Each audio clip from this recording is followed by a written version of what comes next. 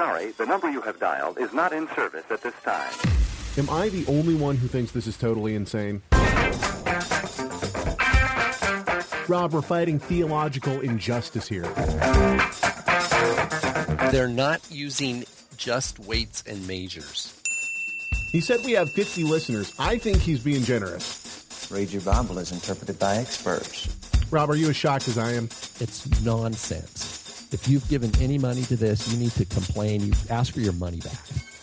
I don't know about you, but I find this annoying.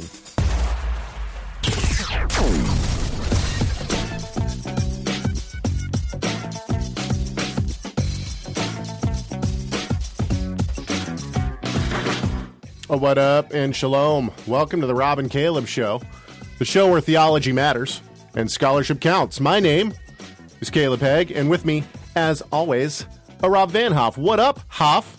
What up? How's it Caleb, going? Okay, I know that our listeners, our live listeners, awesome Yes. live listeners, aren't going to be able to hear this, but I need to know what is on the poster. You've got new culture in the office there. That's right. Actually, you can't see it because I think my head's microphone, in the way. my head and my microphone is in the way. First of all, right here, I have a picture. A dear sister in the Lord, Sandra Steed, passed away last week, and her family sent me a box of some of her old stuff. She was a very big supporter of Torah Resource Institute. And one of the things that they sent me was pictures of when I baptized her in 2014. So I got one of those hanging up. Back here is a painting. Now, this is an interesting story. I was still dating my lovely wife, and we went to an art gallery. It was an art opening, and it was in an abandoned brick warehouse in downtown Tacoma. And they had set up all this art around this brick building. And you walked in, and they gave you a glass of wine, and then you walked around and you look at all the art. And we came to this one painting. Pardon me. It was called David and Goliath.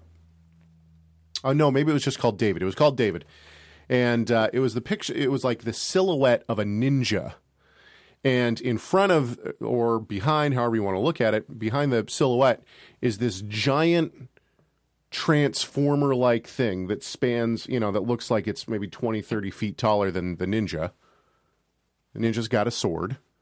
And the transformer has a huge tie, or has a tie around his neck. And so I think what the artist was trying to say was like David against corporate America is how I think he was trying to portray it. Like Goliath is like corporate America. Yeah. But I saw it completely differently. I saw it that the person looking at the painting, was Goliath. And that the ninja was David. And then behind him was what David actually was.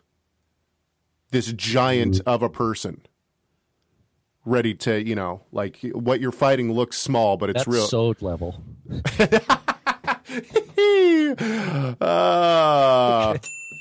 Anyway, and so I said I really liked it. However, the painting was quite expensive.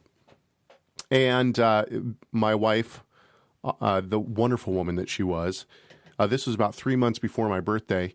She didn't say anything. Later, she tracked down the artist, contacted him. He was up in Seattle. He had already sold the painting.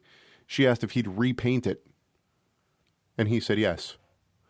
Wow. So she repainted it, and my wife bought it for my birthday. Long story for the intro of our show, but there you go. And there it is. All right, what up? Cool. Yeah, what up and shalom to everybody in the chat room. Good to see you. What up and shalom to you, Rob? How you been, man? I'm doing well, Baruch Hashem, enjoying Chag HaMatzot. Yes. With cream cheese, with lox, with melted cheese, with... No bagels, though. No bagel. Now, we haven't talked since the Passover Seder last Friday night. How was that? It was very nice. Yeah? Very nice. Did you have a community Seder? No, we just have break into different homes. You break into homes. So don't do that. That's against Torah. No, yeah, it's nice. I have a bottle of Manischewitz that did not get opened. Yeah, well, that's that sweet. That's understandable. That's real sweet stuff. And my wife's like, "Well, let's just take it back," And I'm like, "I don't know. Do they take after Passover, do they take back? Oh, yeah. I mean, it hasn't been open. It's Fred Meyer. Gross. We had my parents had 20 people at their Passover table. And Adam Smith, good friend of mine, him and his family drove out from Montana to stay with us, as they have for the past, 3 years now, Adam? He's in the chat room. It was a great time. We had a wonderful time. They stayed with us until Monday morning. Then they took off. Yeah, we had a really blessed time. So, and actually, Dennis Fabe was with the family too, and I haven't seen him in the chat room. You know, he just moved out to Tacoma to be a part of our congregation from Florida. So yeah, hopefully once he gets his internet all up and running, we'll see him in the chat room again. All right, so what up and shalom to everybody out there in Radio Land. We're happy that you're joining us. And I didn't know, so yesterday, I'll be completely honest with everybody. Yesterday, normally I have our topic chosen by Monday morning. I work all Monday on the show notes, on preparing clips, figuring out what we're going to talk about and the direction we're going to go in. By the end of Monday, I had no clue what we were going to talk about. Tuesday morning rolls around and I still didn't know what we were going to talk about. And Rob calls up. I had two things on my list. I had this one clip, which is going to play in here in a few minutes. And then I also had, I just had a note that said, talk about Rob's review. And so I said that to Rob, and he took that and ran with it. So now I am happy to say that yesterday I spent all day. I'm pretty sure this is the most amount of clips I've ever pulled for a show. Sweet. So you're all in for a treat. Now, what we got to do here first, now I found a clip. This has nothing to do with theology. I found a clip, and I took a couple of ISOs from it. So I'm going to play you the whole 1 minute and 21 second clip. This is a commercial, I think. I think it's a real commercial. I don't know when it came out. However, the music would suggest possibly late 80s, early 90s. What a day. I tapped into the power. Tell me about it. There I was, an ordinary mom. Then I slid into my computer chair, and with a few clicks of my mouse, I became a mom on the net with the world at my fingertips. How does anyone have time to have fun? Melanie! You made it! I had to go to the library to copy reference material for Nikki's report on New Zealand, and that took forever. Then I went to the bookstore to get a cookbook of low-fat recipes for that party that I might go to with George Cooper on Saturday. Why would and you of course do that? The book was sold out, so now I get to drive back there on Thursday. I had to drive to my sister's and drop off a poem she wants for her second graders tomorrow. Melanie, and then, are you on the internet? isn't that for techniques with spreadsheets? Oh, Mel, you need the power. We're Moms on the Net.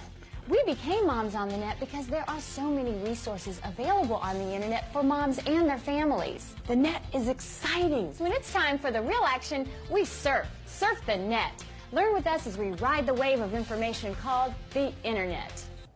Okay, so what the heck's the net? www.this and www.that. Let's www.explain it. Net etiquette or netiquette dictates that we do not type in all capital letters because the receiver interprets this as shouting. And it goes on, and there's a guy who looks a lot like Fabio who shows up at the door because they order flowers. Anyway, You got to pull some of. There's got to be some little snippets. In there. Well, here are the snippets that I already pulled from it. These are the ISOs I got. Net etiquette or netiquette dictates that we do not type in all capital letters because the receiver interprets this as shouting. That's the first one. The second one I got is this. Are you on the internet? Isn't that for techno geeks with spreadsheets? Woo! All right. Well, okay. So let's get. Oh well, man, I'm all over the place today. This shows you how I was working literally up until Rob called me at 9:50 to do the show. All right. Well, I suppose before we go on, let's do. It's Rob's Gematria. This will be important today. Yes. Hit me with your best shot. What do you got? Okay. Show number 122. That's right. There's some special gematria here today, Caleb. Well, there needs to be.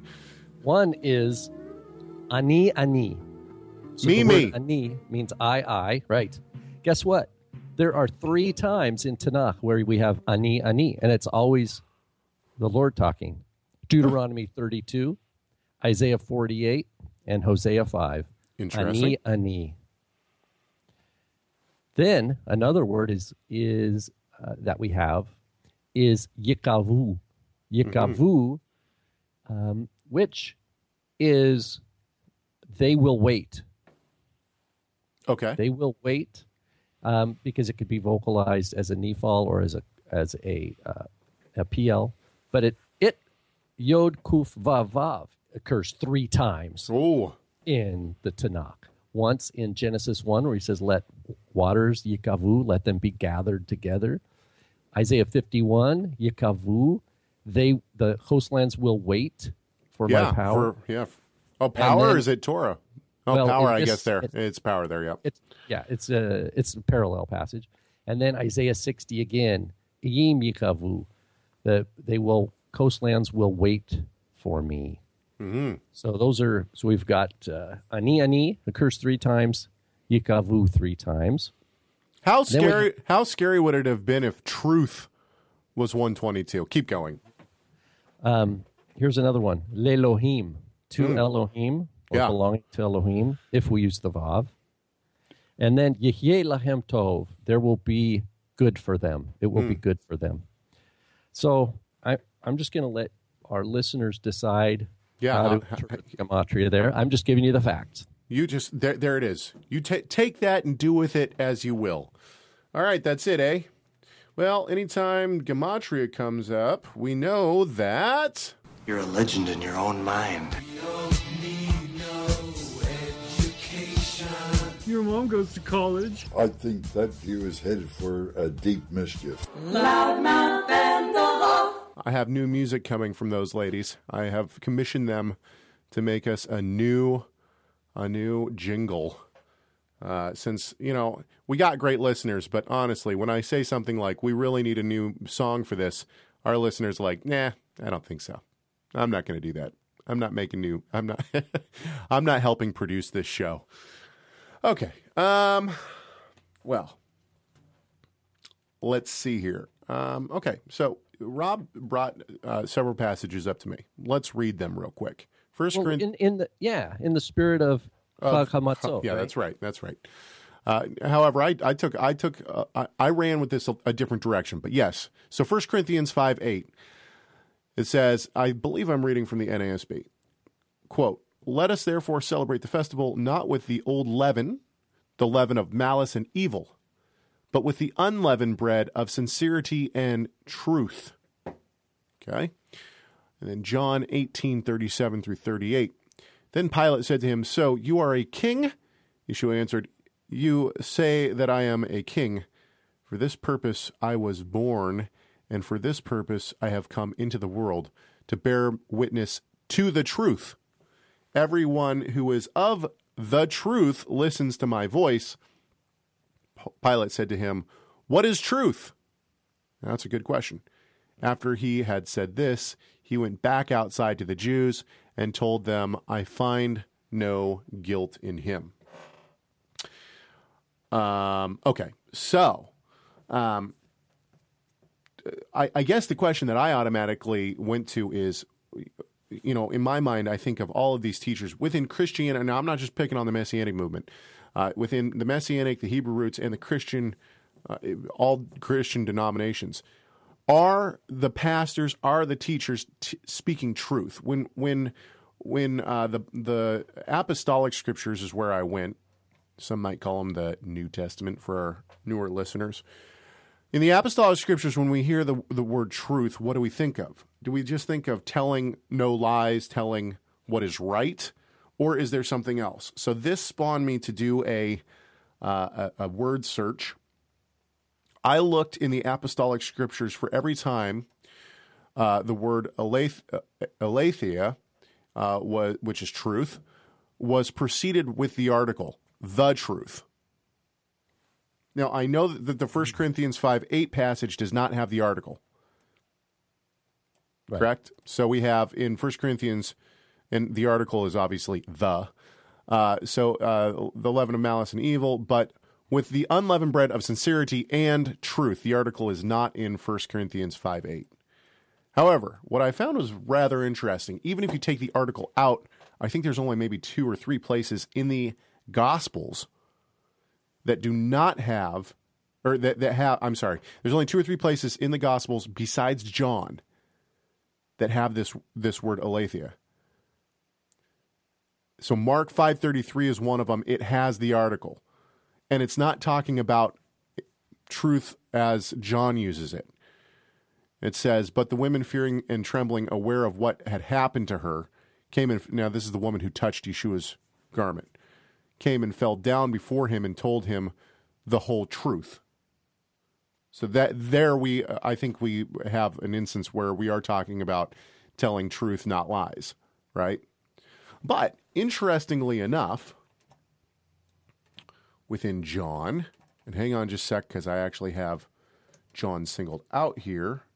Okay, so but if we just pause there too on the mark, yeah, it means that the woman, she wasn't trying to hide anything. She's just like, you know what? She knew it was risky because she had touched him. She says, I'm going to be honest. I'm going to tell him the facts. Yeah. Here are the facts. Facts, and that's exactly what I'm talking about. So we have facts here. John uses the truth 16 times.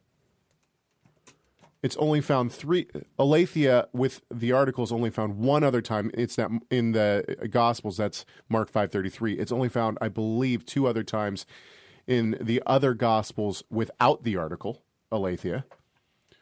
Now, interestingly enough, though, is that Paul. Now, okay, what do you think? I'm of the opinion that John was written later, not as late as the liberals would say, but so I think that he wrote after Paul. Interestingly enough, we have the truth in John, in 1 John, in 2 John, and in 3 John. Besides that, Paul uses it.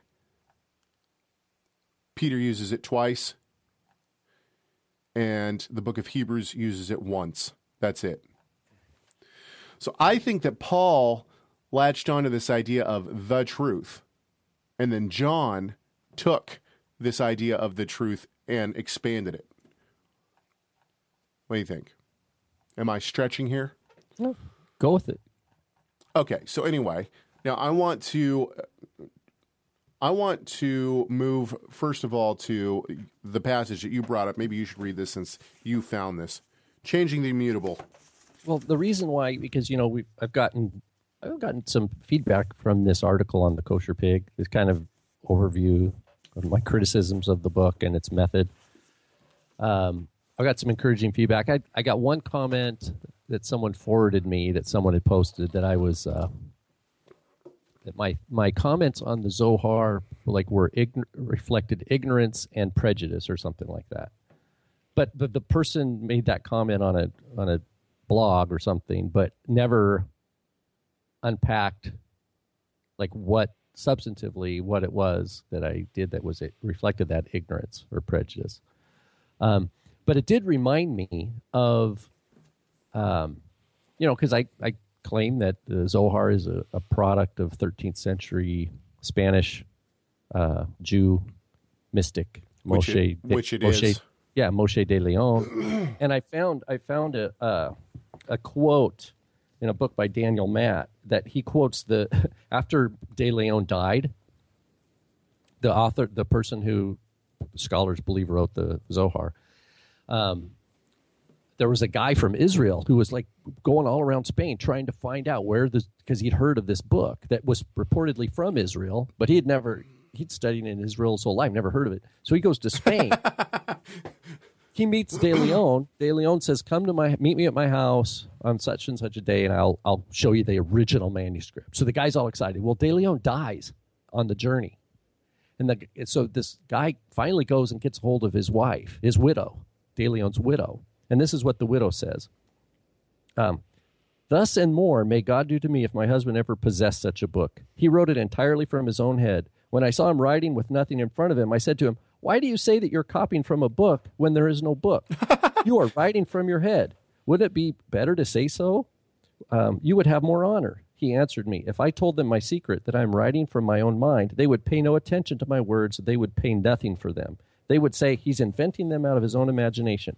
But now that they hear that I am copying from the book of Zohar, composed by Rabbi Shimon, son of Yochai, through the Holy Spirit, they buy these words at a high price, as you see with your very eyes.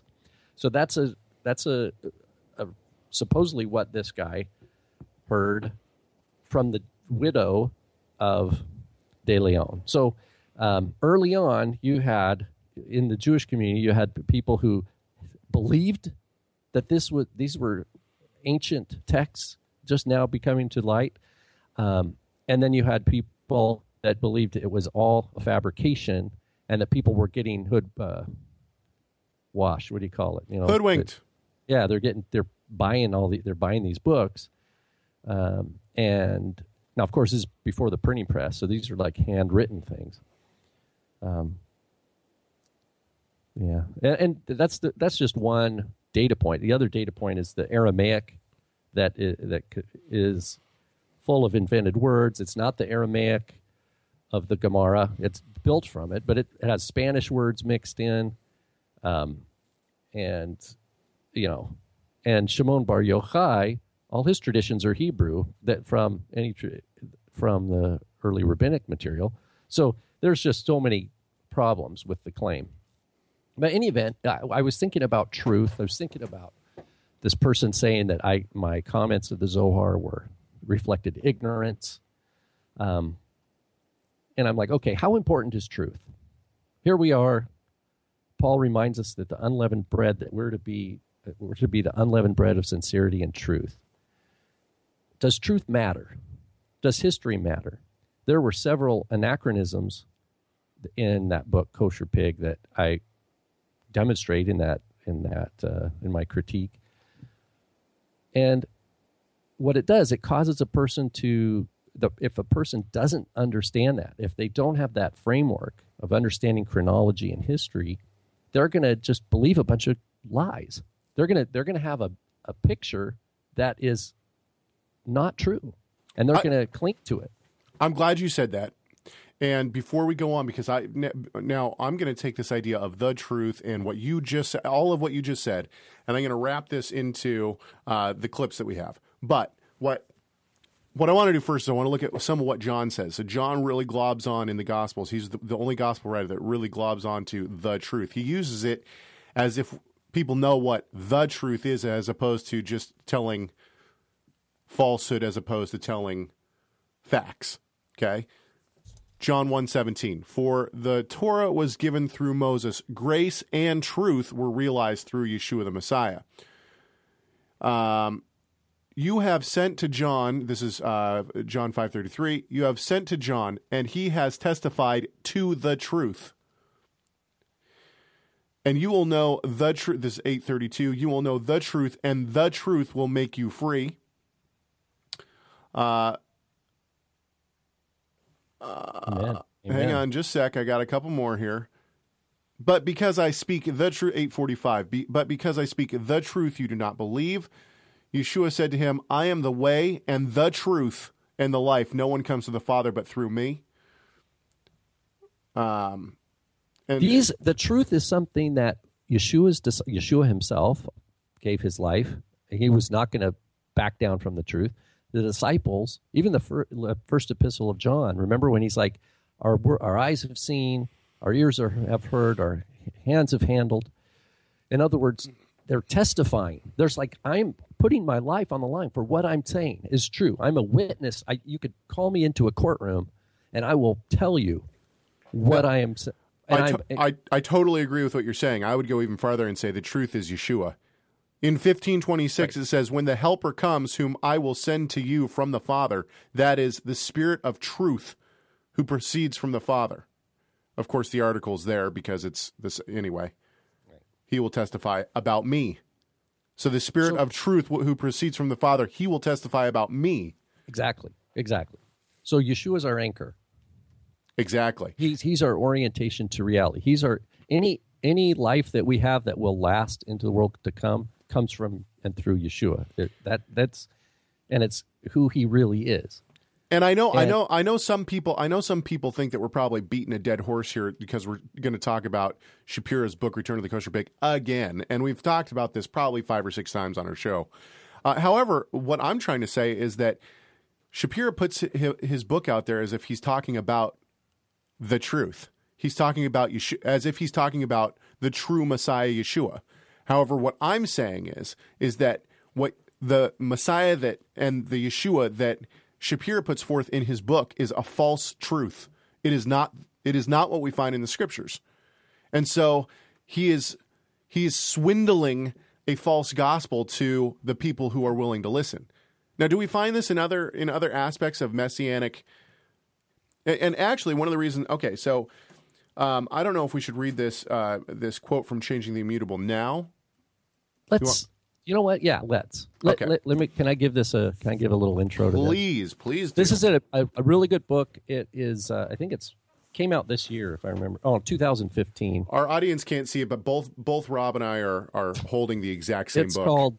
It's by Mark, Marc B. Shapiro, with not Shapira with an A, but Shapiro, Changing the Immutable, and the subtitle is How Orthodox Judaism Rewrites Its History. I believe that Dr. Shapiro is, in fact, a practicing Orthodox Jew. He teaches at, he is Harry and Jeanette Weinberg Chair of Judaic Studies at University of Scranton, Pennsylvania. He's graduate of Brandeis and Harvard Universities. Okay, I've got a couple of his books, as a matter of fact. But Dr. Shapiro goes through example of how in the Orthodox Jewish world, history gets rewritten. Usually there will be some kind of, well, here's one of the examples is where they'll take a picture of a rabbi who's considered an Orthodox authority, but let's say they weren't wearing a kippah, and then they'll paint a kippah on like, and they do it. Here's an example. They have pictures where and so he shows that this is why, because they want to project a very specific from, you know what I mean, they have pictures of Schneerson, the same thing. Schneerson in his youth, someone got a picture of him like when he wasn't wearing a kippah, and so what they do is they paint it on, and they reprint the photograph with a painted kippah. But at the very end, it's not an easy read. I mean, it's very dense, well researched. I love how fast you read. Yesterday, Rob says to me, he says, "Oh yeah, you should read the last chapter and then this page." I look at the last chapter. The last chapter is 52 pages long. How fast do you? 52 pages? It would take me a day to read 52 pages. Well, I was saying you could skim it. Yeah, I don't know what this skimming anything is. Okay, anyway, but what he does here, Dr. Shapiro does get into like Jacob Emden, who lived in the 1700s, about the problematic, the Zohar. He gets into, so you have an Orthodox halakhic authority who says the Zohar is does not go all the way back to the 2nd century, that it's but here, the very end of the book, he's got a section called Redefining Truth, and Dr. Shapiro cites a very popular Jewish scholar, a teacher in the Musar movement, which is Jewish ethics. And the argument that Rabbi Dessler gives is that truth must carry some positive result. Okay, wait, hang on just a second. I want to go back even farther. One should bear these. You should start with one should bear these points in mind when examining those who offer an alternative perspective on the meaning and significance of truth. I've already mentioned Rabbi Elijah Dessler in this regard in Chapter 1, but it bears repeating here. In an essay titled What is Truth and What is Falsehood, Dessler, a famed Musar teacher, adopts a utilitarian approach to the entire concept of truth. As he sees it, truth as a value must carry some positive result. since truth is by definition a positive quality. Go ahead, keep reading, Rob. Right. Therefore, truth, as understood by the sages, capital S, means that which leads to a good result. So in other words, they're not necessarily, when they speak of truth, they're not speaking of factual or historical truth. Rather, according to Dessler, truth is not dependent upon empirical observation and evidence, but derives from religious considerations. Thus, a historically accurate description that leads to a bad result is, from a religious perspective, false. By the same token, that which helps lead people to do God's will, even if it is factually false, is nevertheless to be regarded as truth. Yeah. In other words, and this is actually a great question to ask, because what we get into with the Messianic and the Hebrew roots movement is exactly what he's talking about here. Is it okay to lie as long as it brings people to a truth? And the Aleph Tav teaching is a perfect example of this. If I can show you in Genesis that Aleph and Tav, the sign of the direct object, et, is really talking about Yeshua, which is false. That's false. But if I say that, and then I sprinkle it all throughout the scriptures to be able to give you a good message. Everywhere you see an Aleph and a Tav. Yeah, that means Yeshua. Yeah. Then does that, then is it okay that I'm lying? Because I'm still bringing you truth. Well, there's a positive religious benefit. Or another example was the quote you played a couple weeks ago, Caleb, about the preacher who's talking about the acronym of, Jesus of Nazareth, King of the Jews, up on the cross. Oh, yeah. And he's saying it's Yod He Vav He, and you hear all these people, amen, and they're like saying preach it and all this kind of stuff. So there's a falsity, a falsehood, being told with a positive religious result. Therefore, is that acceptable? Okay, wait, hang on just a sec, Rob. Let's stop right there, because I actually pulled an example for you. Here is an example. Now, you're going to think this is going one direction. This is going a different direction, okay? And I almost named... it might not be this clip. I almost named this show "The Hoff Goes Off" because I got so many clips that is going to send Rob into quite a tizzy. Okay, so speaking of truth, is it okay to bend truth to get a positive result? Let's listen to this clip. Have you ever wondered what it is really like to follow the Messiah? How would you like to know how he felt about the Word of God? How he felt when others would not keep it? How would you like to know exactly how he walked, so that you may know how to do the same? Yeshua declared the following, Revelation chapter 1.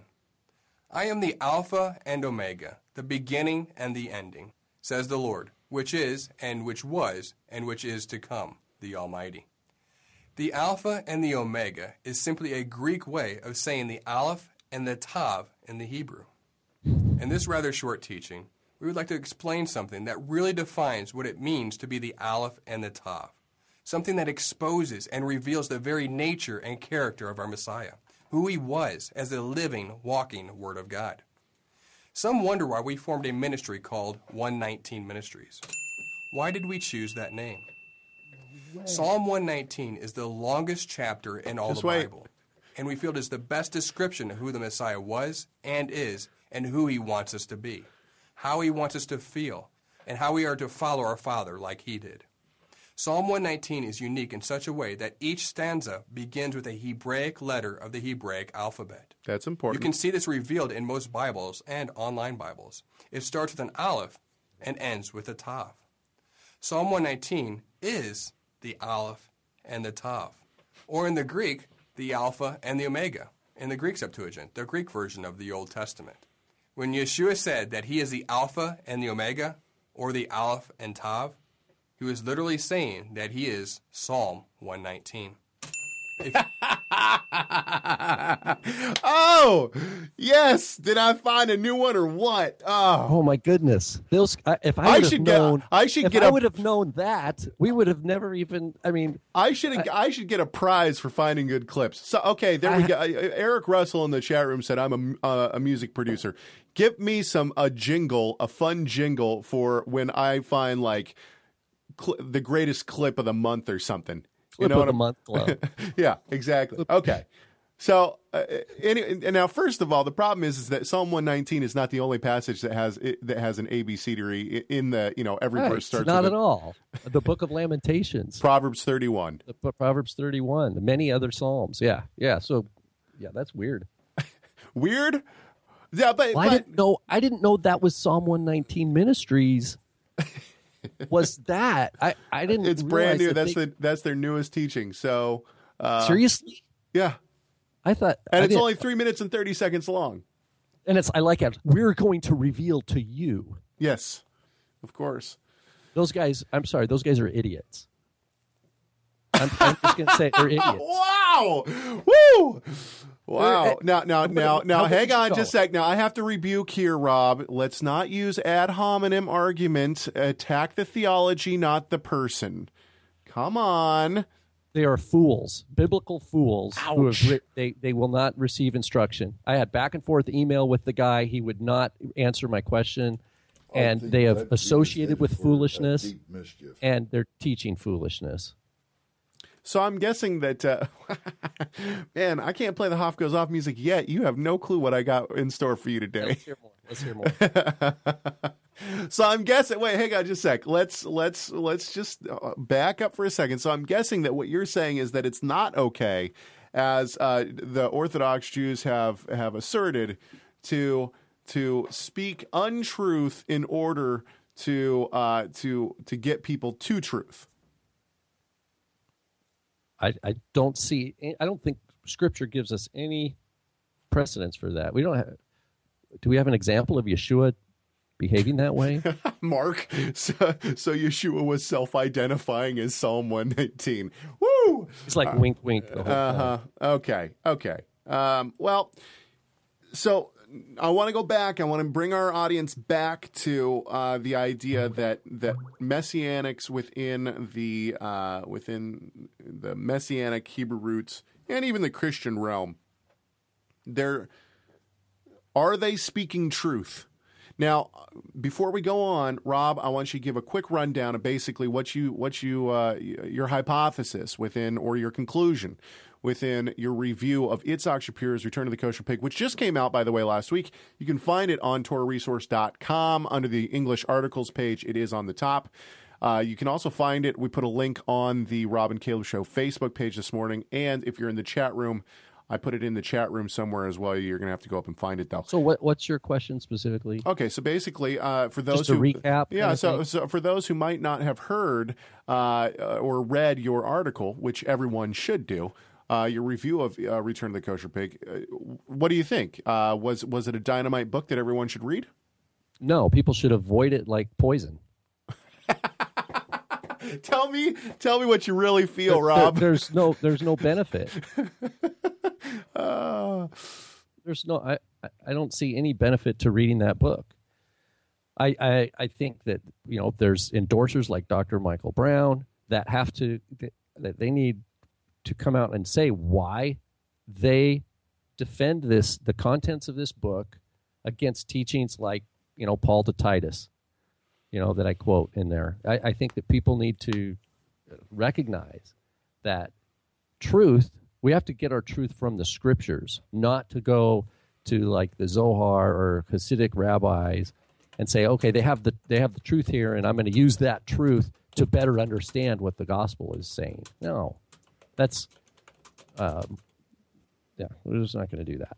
This idea that you're going to have a skewed picture, you're going to misunderstand the Gospels unless you read it through Kabbalah, which developed in the 16th century. Okay, like Isaac Luria. Hang on just a sec. Okay, before you keep going off, our music producer in the chat room, who has now claimed that he will make us jingles, or something of that effect. Just sent me over something that he wrote. Let's listen to it. All right, so that's Beethoven. Yes, yeah. of course. Okay, hang on just a sec. I accidentally got out of the chat room. Okay, keep going with your review. I apologize. I do apologize for interrupting you there. Go ahead. Yeah. Well, So basically, the one of my favorite parts, and I want to mention this, one of my favorite parts is that you show some interesting things within Shapira's books, just factual, like blatant factual errors. One rabbi, he says, is in the 1st century, then he says he's in the 3rd century. So obviously this rabbi, according to Shapira, spans over, 100 years, right? Yeah. There's so many anachronisms where he's got the time wrong. Like he'll say one thing and then it's like he doesn't have a framework for understanding what he's doing. He's cutting and pasting and he's not thinking through. He's not digesting what he's actually studying. He's just finding all these random sources and then he uses this shotgun approach that the reader just goes, "Oh, wow." Are you saying? Wait, hang on, just a second. Straw man. Just a second, Rob. Are you saying that Itzhak Shapiro is not educated as he would like people to think? No. Really. Oh, well, I think hang on. His advantage is that apparently Hebrew's his first language. I don't know what level of Hebrew. There's typos. There are all manner of Hebrew typos. In the book, I didn't even get into that. There are. His vocalizations when he transliterates it into English is like, wait a minute, that's not right. I can give many examples of this. There's places where he quotes Aramaic and then he claims to interpret the Aramaic and it's wrong. So I don't even think he has studied Aramaic. And why does this matter? Not because I think everybody has to study Aramaic or everybody has to study Hebrew, but this guy's out there selling books. He's peddling for profit. Wait, I just want to make sure that I understand what you're saying. So you would say that you think that he's not as educated as some might think then. Is that what you're saying? Yeah, that's what I'm saying. Okay. I want to ask you a really honest question, all right? In the Messianic Jewish movement, a Messianic congregational leader is normally called rabbi, not in Israel, but in the States and other countries. And many times the congregations have maybe a lot of Gentiles because of the location of the city. Maybe the Messianic Jewish leader is not really that well educated. You have the title Rabbi, Messianic Jewish Rabbi. What would you say your credentials are? Because I'm looking at your book that I wrote an endorsement for. I'm looking at the degree that you get into rabbinic sources right up to this day. Would you say that you would be qualified to be a rabbi in other Jewish settings as well? Have you done that amount of study, sir? In my case, my background is quite unique because, for starter, I was really studying under my grandfather for almost until my teen years, until he passed away, and he was an ordained rabbi. And plus, having being raised in Israel in an Orthodox environment, this certainly helped having the knowledge of the Hebrew language. Yep. I think at the end of the day, to answer the question, this particular question is look at the work. I don't claim, and this is actually something that is very unique. I don't claim to bring anything out of my own. I present something that was thought of in the last 3,000 years, but I present it in such a way that probably never been seen before to the English reader. So I think the qualifications come at the end of the day through. I believe they do, and I wanted to put it on the table. Not that you ever would boast about anything, because you live in this literature, you live with these sources. This is part of your background and your life. But it's important to know that, because many people don't understand the depth of research that's been done, or they have a caricatured picture. Look, for years I had to overcome this notion, well, you Jews who believe in Jesus, you don't know anything. because that was the popular conception. Then people would say, okay, you've studied, you've done your homework. You've done your homework here, and you've put the evidence together. Now people can judge it for themselves. Okay, so I'm so disappointed in Dr. Brown. I wonder if he actually read the book, or if he just flipped through it. I'm very disappointed in Dr. Brown. And yes, someone in the chat room, Adam says, so Shapira thinks he is qualified to claim yeshiva-level education without ever having gone to yeshiva. And the answer to that is yes. Well, that's just the beginning. Now, that, of course, ladies and gentlemen, I got to give reference here. That, of course, you can find this all in your show notes. That was from Dr. Brown's radio show, The Line of Fire. Itzhak Shapira. When was that? That was, I believe that was August of 2014. Okay, so we are one of the feedback I got from a couple emails I got. People said thanks for the article. One message that I got was that it's a little. They think it might be a little too late. In other words, it would have been great had this review come out before. But on one hand, just to say, I wasn't even aware of the book until last year or late last year, and then I never had read it until much later, and then I was holding off because I thought that you were going to actually talk with Dr. Brown. And so I was like, okay, well, I'm not going to post. I don't want to put anything out there because Caleb's got this handled. So there is, but still, there's people I think had it way even back in 2013, maybe even earlier. So we recognize the book's been out a while, but for some reason, now's the time that we're talking about it. And we're hoping that our message gets out to people who've been influenced by that book to help them kind of let go a little bit of hopefully, step back away from it. Step away. Step off. Okay, so hang on. I'm looking at my shot list here. I don't know which direction to go. Should we stick with Dr. Brown? Let's go to a different. So first of all, we should say that Dr. Brown has his doctorate in Near Eastern languages. So he's not a slouch when it comes to biblical study in that respect. Now, I certainly disagree with. Obviously, those who know me know I'm a 5-point Calvinist, and so Dr. Brown is, and I say 5-point Calvinist in regard to predestination, to the sovereignty of God, I should say.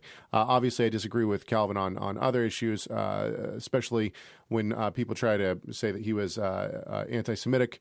I believe that there is claim to say that he made significant anti-Semitic statements. So obviously, I'm not going to endorse Calvin completely.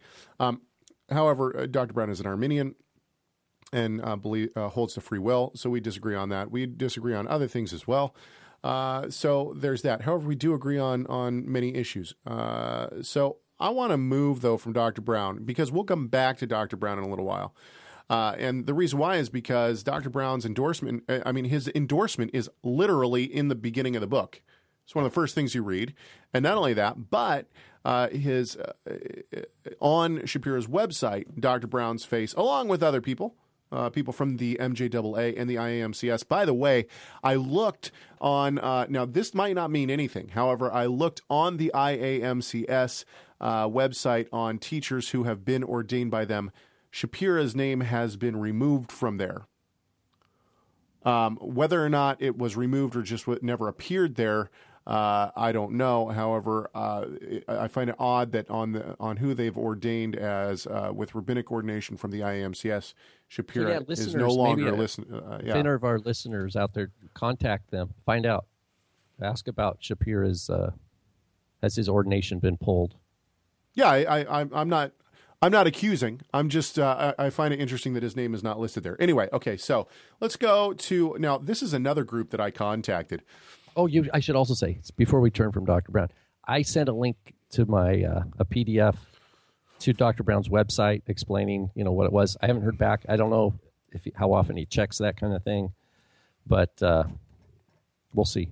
I don't know if he's aware of the review. Well, we'll come back to Dr. Brown here in not too long. However, I do want to say that, okay, let me get to my show notes here. Okay, so I have this. Now everybody knows Jonathan Bernice is big in the Messianic movement. He's been ordained by the IAMCS. He is a leader he leads the charge, I would say, in the MJAA for a lot of different things. He's one of their key speakers many times. And he has a television show, which is one reason that he's so well known. The television show is called Jewish Voice. I contacted Jewish Voice once I saw, this was months ago, once I saw that they had an interview with Itzhak Shapira. And Jonathan Bernice it seemed like they were talking about how wonderful this book, Return of the Kosher Pig, was. And of course I said, well, this book teaches a false gospel. Here is the response. Now I couldn't find the original response, but this was, I think, 2 emails in. This from Jewish Voice in an email to me. Shalom, Caleb. Thank you for emailing me directly and for including both the exchanges you had with Rabbi Shapira and Rabbi Hezkel. And so I had sent him some exchanges with those with people. Anyway, certainly all of you are passionate men. That's a way of saying you're mean to each other, and I've no doubt of the great love each of you has for the Lord. I'm now writing to provide you with answers to your questions regarding our ministry's involvement with Rabbi Shapira and his book, The Return of the Kosher Pig. Part of my answer is one you already received when Aaron from Jewish Voice initially responded to you. And he's going to basically repeat what this man said. This is why I'm reading this email. Having worked in television broadcasting prior to going into ministry, I can tell you it's quite common for TV shows that engage in conversation with a variety of guests to issue disclaimers that, as Aaron said, views and beliefs expressed by a particular guest may not necessarily be the views and beliefs of Jewish Voice Ministries. Your feeling is that whether a disclaimer is issued or not, believers in Messiah will nonetheless think Rabbi Shapira is someone to check out and follow, and therefore we are even unintentionally assisting in promoting a false gospel. He goes on and tells me why we should always look at various sources and all these kind of things. But however, this is not exactly what I had said in my email. What I had said is that Jewish Voice, even though they might have a disclaimer, they straight up come out and basically say this is one of the greatest books they've ever read. Let's listen to some of what, let's see here. I want to make sure. Let's hear what Jewish Voice has to say about what their goal is. Jewish Voice is dedicated to proclaiming the gospel, the good news that Yeshua, Jesus, is the Messiah, to the Jew first and also to the nations. One way we do this is by helping some of the most impoverished and needy Jewish people in the world. Even more important than the physical relief our medical help provides is the opportunity to share God's love through the good news of Yeshua. So God's love through the good news of Yeshua. This exact same ad, I just cut a little bit out. This exact same ad then goes on to say this. Every gift, large or small, will make a difference in someone's life. As you respond with a gift of $40 or more, we will send you Rabbi Itzhak Shapira's book, The Return of the Kosher Pig. This fascinating book is groundbreaking. It uncovers Hebrew scriptures and ancient Jewish literature, rarely seen, and some in English for the first time, that revealed a divine Messiah and proved that Jesus, Yeshua, fulfilled the first century expectation. Discover fresh new insights and information that help answer the age-old argument about the identity of the Messiah, a unique interpretation of the divine nature of the Messiah, one that is consistent with ancient Jewish thought. And you'll gain a better understanding of who Jesus is from a traditional first-century Jewish perspective. Man!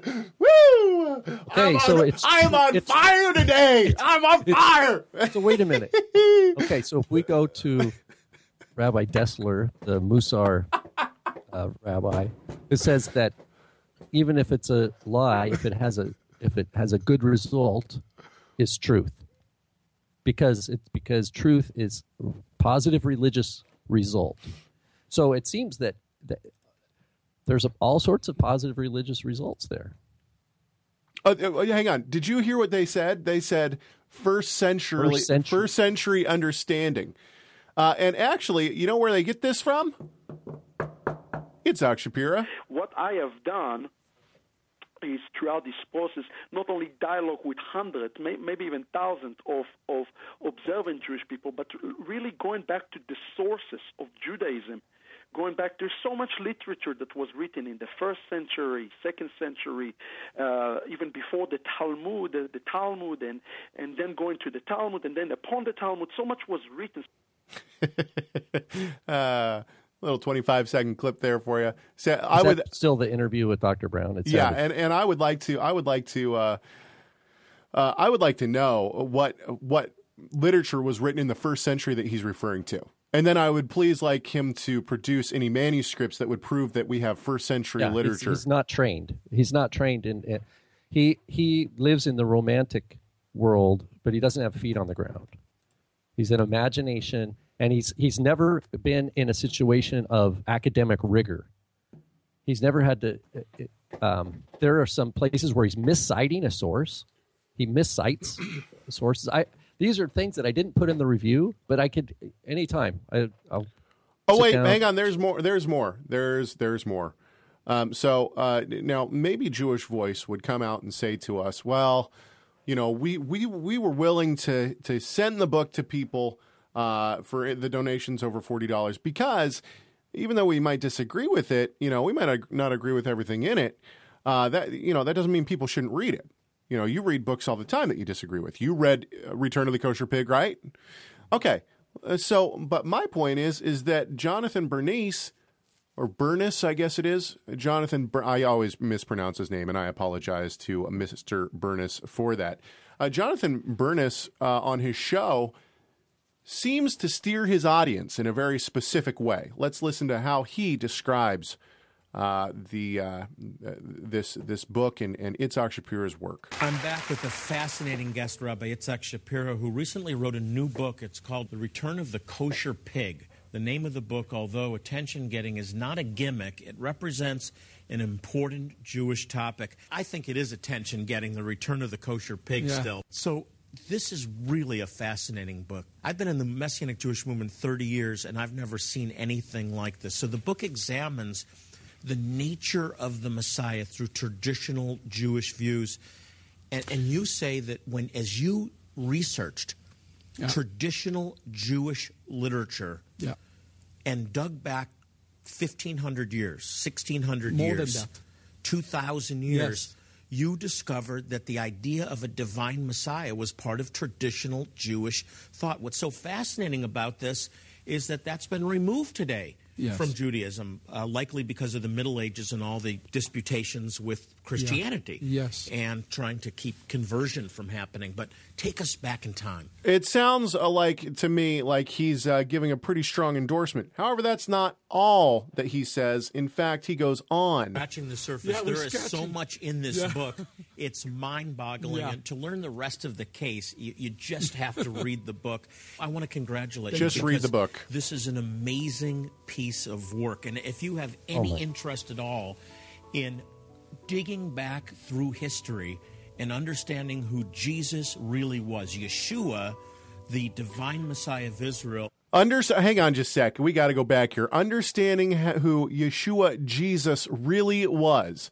So is Jonathan Bernice then saying that we all need to understand that Yeshua is Metatron? As the book clearly says, Yeshua equals Metatron equals Sar HaPanim.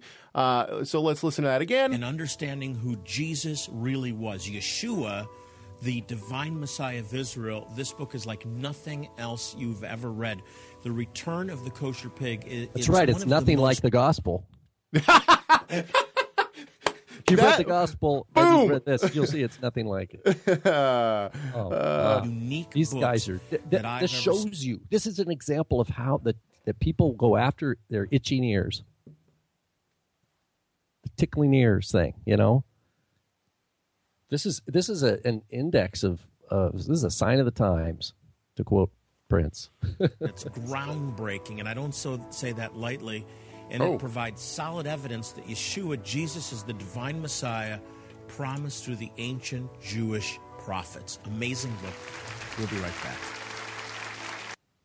Here's the other thing. Here's the other problem. A lot of the things he points out are being taught in Chabad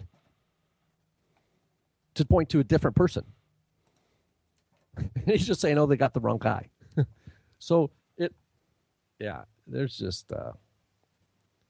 Okay, what else you got?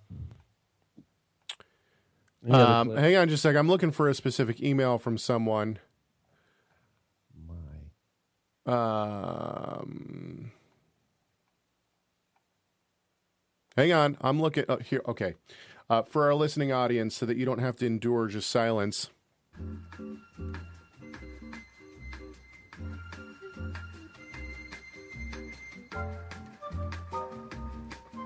Okay, I found it. Here it is.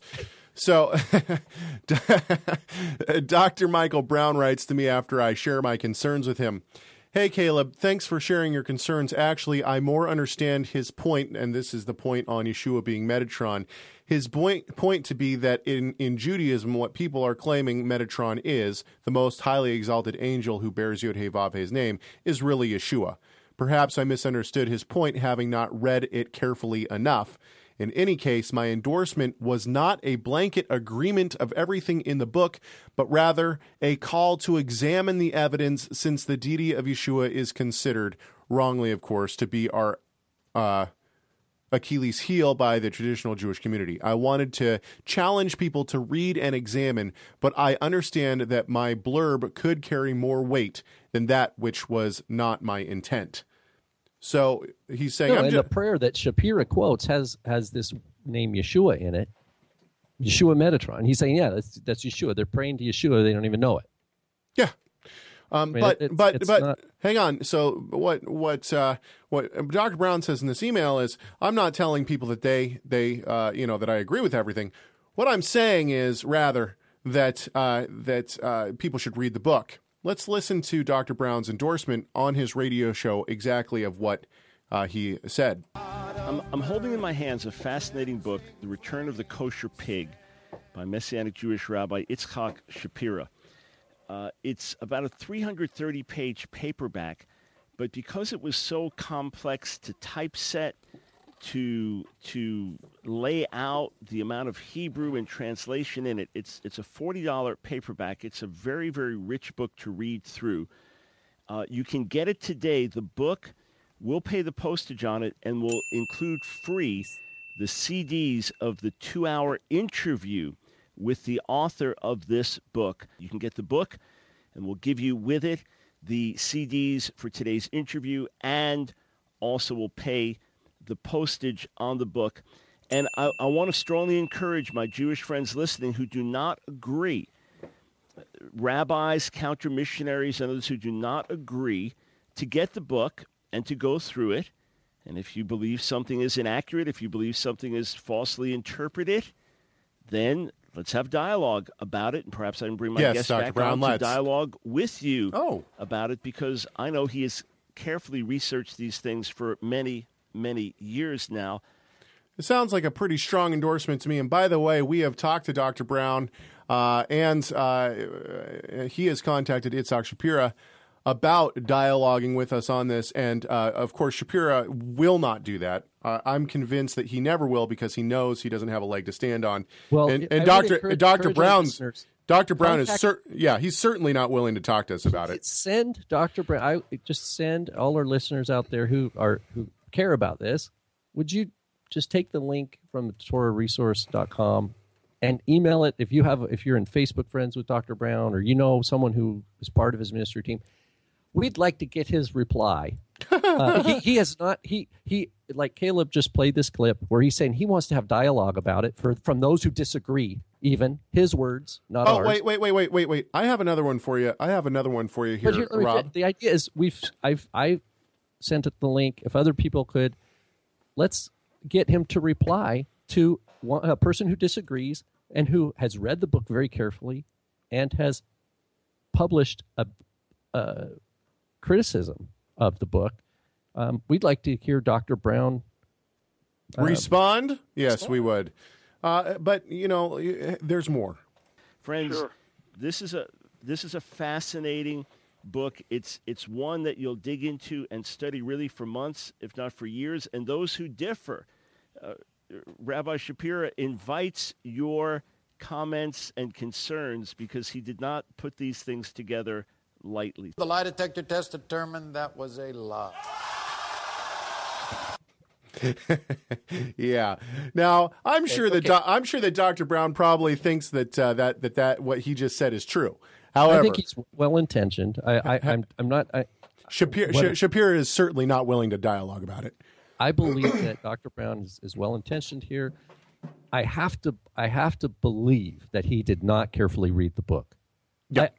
That's the only way I can make sense of who I uphold Dr. Brown to be as an academic, and the rigor that he's demonstrated, not only to finish his PhD at NYU, but to go on and publish the Answering Jewish Objections series, which shows very clear and careful thought and interaction with rabbinic literature.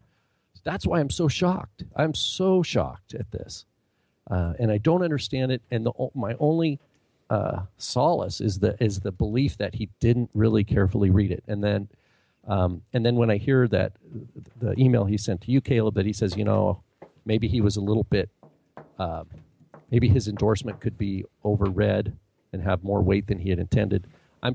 I want to look at Dr. Brown in a favorable light, and that's the only way I'm able to do that right now, because I'm shocked.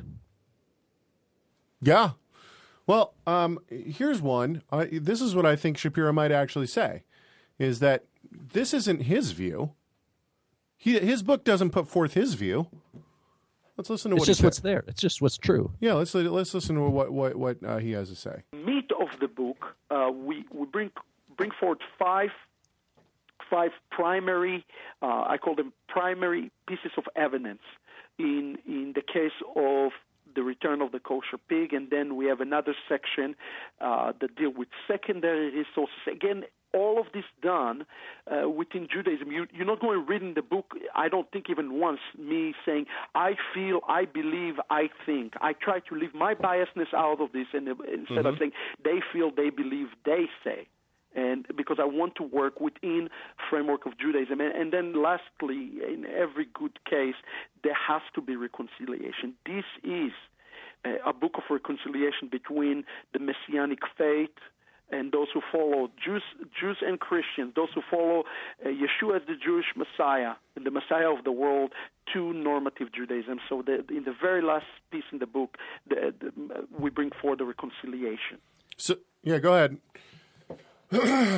So basically, what I'm hearing him say is that I don't understand. Like, so we need to say that Yeshua and Metatron are one and the same so that we can all reconcile?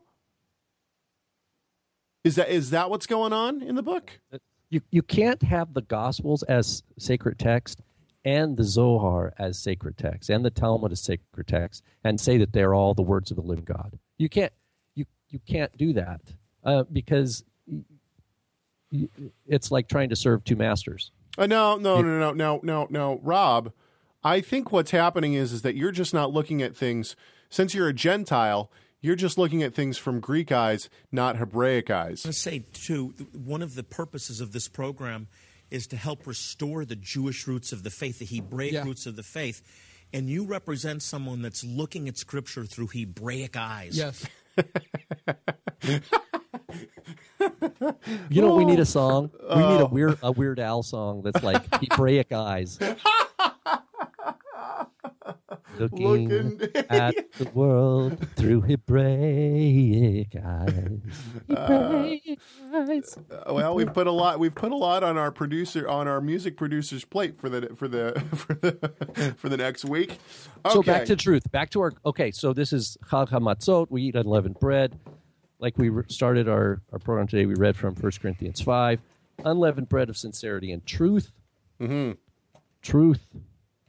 We want to say that truth matters. History matters. Truth is Yeshua. And the testimonies, the truth in the apostolic writings is testimonies about who Yeshua is, that the apostles took to the world, and they wrote about in their letters. And truth, also we saw, is just the facts as they happened. Like the woman in Mark 5 that reached out, touched Yeshua, he stopped, and the woman, even though she was scared, she didn't know what would happen. He was her only hope. She says, I'm going to tell him the whole truth. And Yeshua said, your sins are forgiven you. And not only that, we have the word truthful, like in another instance between a woman and Yeshua is John chapter 4, the woman at the well, Samaritan woman, who it was a scandal even for a Jewish man to be alone with a woman, not his wife, let alone a Samaritan woman. Well, he says, go get your husband. She says, I have no husband. He says, what you've said is the truth. You have truthfully said this. And he goes on to say that the Heavenly Father seeks those who will worship him in spirit and in truth. And the idea is that the truth has to do with the confession of what is true. It's confession of sin, what is true. Right? If we say we have no sin, the truth is not in us. In other words, truth is God's perspective of what is of reality. And that's what we need to be concerned with. And my argument is that if people learn to think and think that the ways that this book, The Kosher Pig, is teaching people to think about how to really see the true Yeshua, they don't arrive at the truth. They're not going to arrive at the truth. They're going to arrive at a worldview that is fortified with medieval Kabbalah, not first century. And Shapira doesn't recognize that. And that's part of it is he just doesn't have the education. Now he would probably freak out and get angry because, like, how dare a non-Jewish, a Gentile American tell a Jewish Israeli whose grandfather was an ordained rabbi that he has no education. I would be the one who has no education. So that's why I say we're comparing with Scripture. Look at the Scriptures. Read my review. I think the onus is on Shapira and Dr. Brown and others to tell why Paul's warning to Titus does not apply to the kosher pig. Well, Rob, I think honestly what's going on is you're just being mean. How rude! Why do you hate the Rob and Caleb show? Honestly, I think they're vain, stupid, and incredibly self-centered. Okay, I got one more clip for you here. Now, I love this. You pull this clip from page 8 from his, or you pull this quote from page 8 from his book, and then you rip it apart. Of course, in point 3 in your review on at the top of page 4, you say, quoting Shapira, it says, "I knew that if the Messiah was not recognizable to the Jews as the great Admor, he could not possibly be the Messiah of anyone." And then you go on. So basically, what I hear him saying is, if they can't recognize, what I hear Shapira saying is, if they can't recognize him from the rabbinic writings, then they won't recognize him. However, listen to how Shapira came to faith in the Messiah Yeshua. So I was thinking to myself, I got to find out about this guy. I turned every stone, starting with our own Tanakh, which I thought I knew, going to our Jewish writings, okay, to find out what our people, I could care less what any Christian would tell me about the Messiah, what our people thought about the Messiah, okay, and that's where I found the true identity of the Jewish Mashiach. Okay, so he says that he went to the Jewish writings, but the first thing he says is, I went to the Tanakh. Where did he find the Messiah? In the Bible. If you hear his testimony, which is all over the internet, if you hear his testimony, he was given a copy of the apostolic scriptures in Hebrew. That's what he wrote, or that's what he read, and that's how he came to faith in the Messiah Yeshua. I don't understand why he thinks that it's the gospel is simple. Yeah, back to unleavened bread, sincerity and truth. The gospel message is simple. It can be in any language, right? It can be, the basic message is translatable into any language. The Ruach HaKodesh will work through that simple story that exemplifies Yeshua as the truth, as the way, the truth, and the life. You don't need Lurianic cosmology. You don't need the shattering of the vessels and the gathering of sparks and all this kind of stuff in a Jewish soul and all these kinds of things that come from later rabbinic thought that is in interaction with the gospel message, but has rejected it. What Shapira seems to think is that the rabbinic writings of the Talmud and the Middle Ages, the Zohar, and so on, somehow reflect some sort of authentic Jewish thought that goes all the way back, and that we need to understand the gospel secondarily to that stream of thought. And that's anachronism, and that's not letting the first century Jewish texts we have, that were written in Greek, in Jewish Greek, by Jews that grew up in Israel, that lived with Yeshua, followed him, saw him and fellowshiped with him post-resurrection, and went to the world and through the world and saw God do mighty wonders by the power of the Ruach HaKodesh. That's the testimony we want to study. That's the testimony we want to be our nourishment for our souls, for our new creation life that we have in Messiah. That's our food. If you want to study the Talmud, if you want to study the Zohar, that's fine. But recognize that's not your food for your soul. Don't make the mistake that Shapira does here and gives people. I think he steers people in the wrong direction. I really believe that. Yeah, absolutely. Well, I guess the point that I'm trying to make in all this is look. Rob and I will both tell you. You can test what we're saying on this show. You can we have people that write in every single week and tell us that we're total morons, and that's totally fine. You can disagree with us, and what I would say to that is show me in Scripture.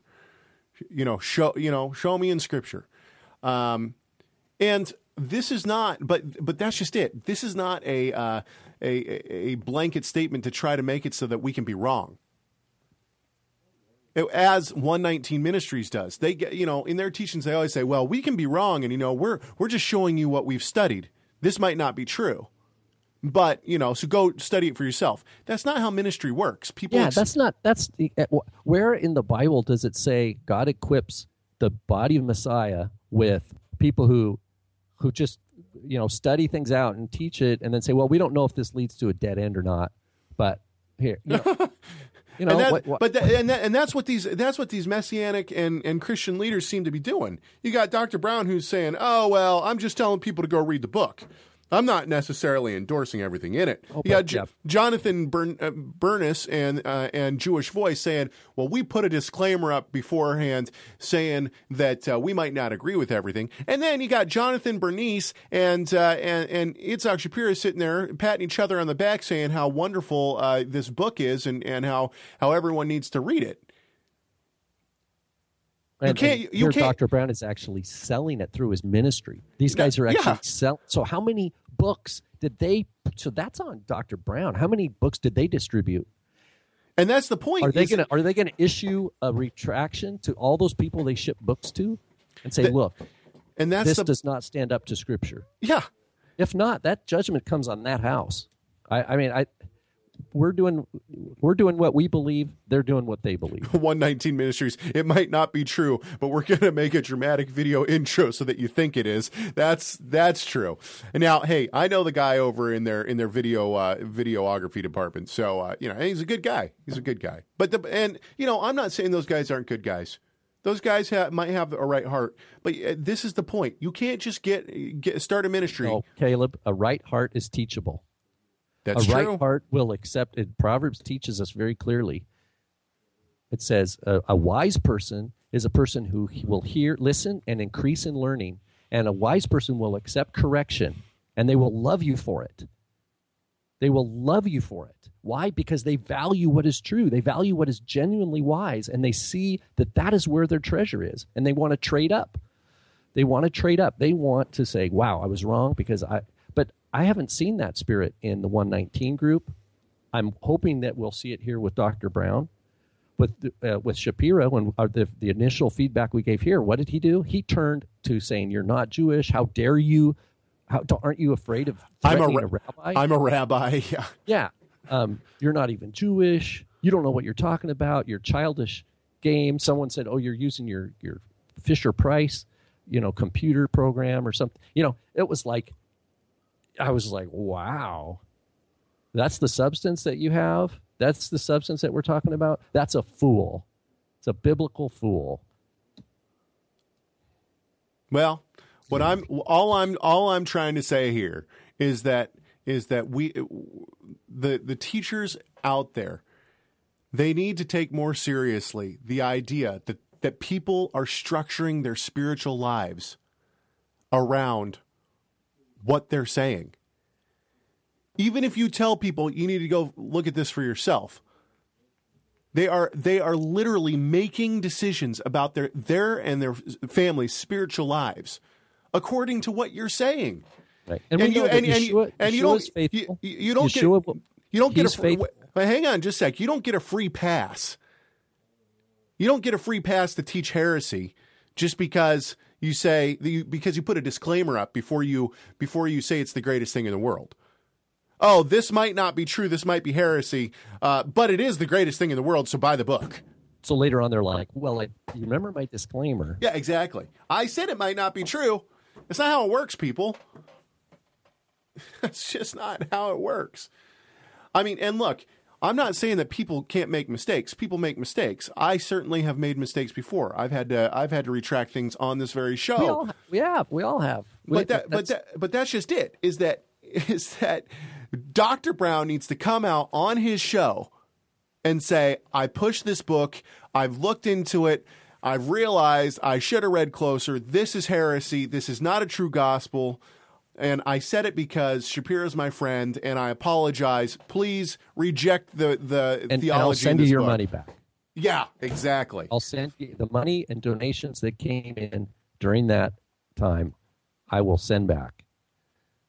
Otherwise, okay. If you in rabbinic law, if you obtain, if I sell you something, and Caleb, I've sold something to you under the idea that it's true because you believe what I'm selling you is true, but in fact it's a lie. That I'm stealing from you. That's theft.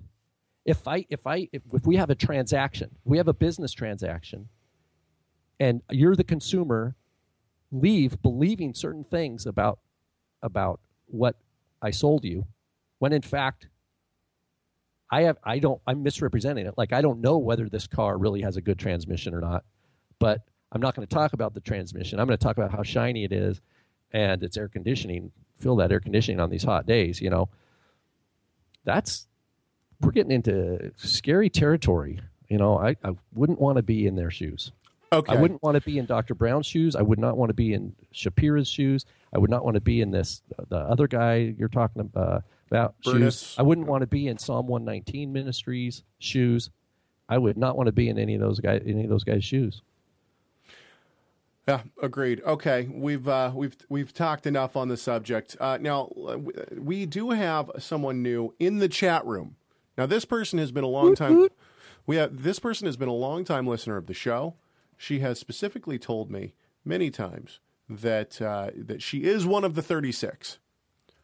However, I thought we should still welcome her to the chat room in true Rob and Caleb show fashion. So we would like to welcome Janet Mullins from Tacoma, Washington, to the Rob and Caleb show's listening audience. You are now one of the 36 coolest people on earth. Please consider yourself blessed. You've been blessed. That's right. If you know that you've turned somebody onto the show and or you get somebody to come into the chat room for the very first time, give us a name and a location, and we will welcome them with a blessing. All right. I think that's it. That's all I got. Go for it. Go for it. Okay, Yeshua talks about the sower, right? There's 4 different kinds of places that the seed falls, right? I see Shapiro's book falling in the middle two. The place where it quickly sprouts up. They're excited, but it's going to be, the sun is going to scorch it and it's going to fry, no fruit. And then there's going to be the kind that falls among the thorns, and it's going to start growing, but it's going to get choked up with the world. Those, if there's any excitement from his books, it's going to be like that. It's going to be ultimately fruitless. Now, on the other side, Yeshua will use this, I believe, for his glory, in that he will help it. It will be a tool to separate wheat from chaff. Like those people who they might start off buying into this book, and they'll get really excited about things that Yeshua wants them to be excited about, and then he's going to separate, and they're going to go through that separation phase. It'll be a little dark night of the soul kind of experience, maybe, but they're going to see the lie.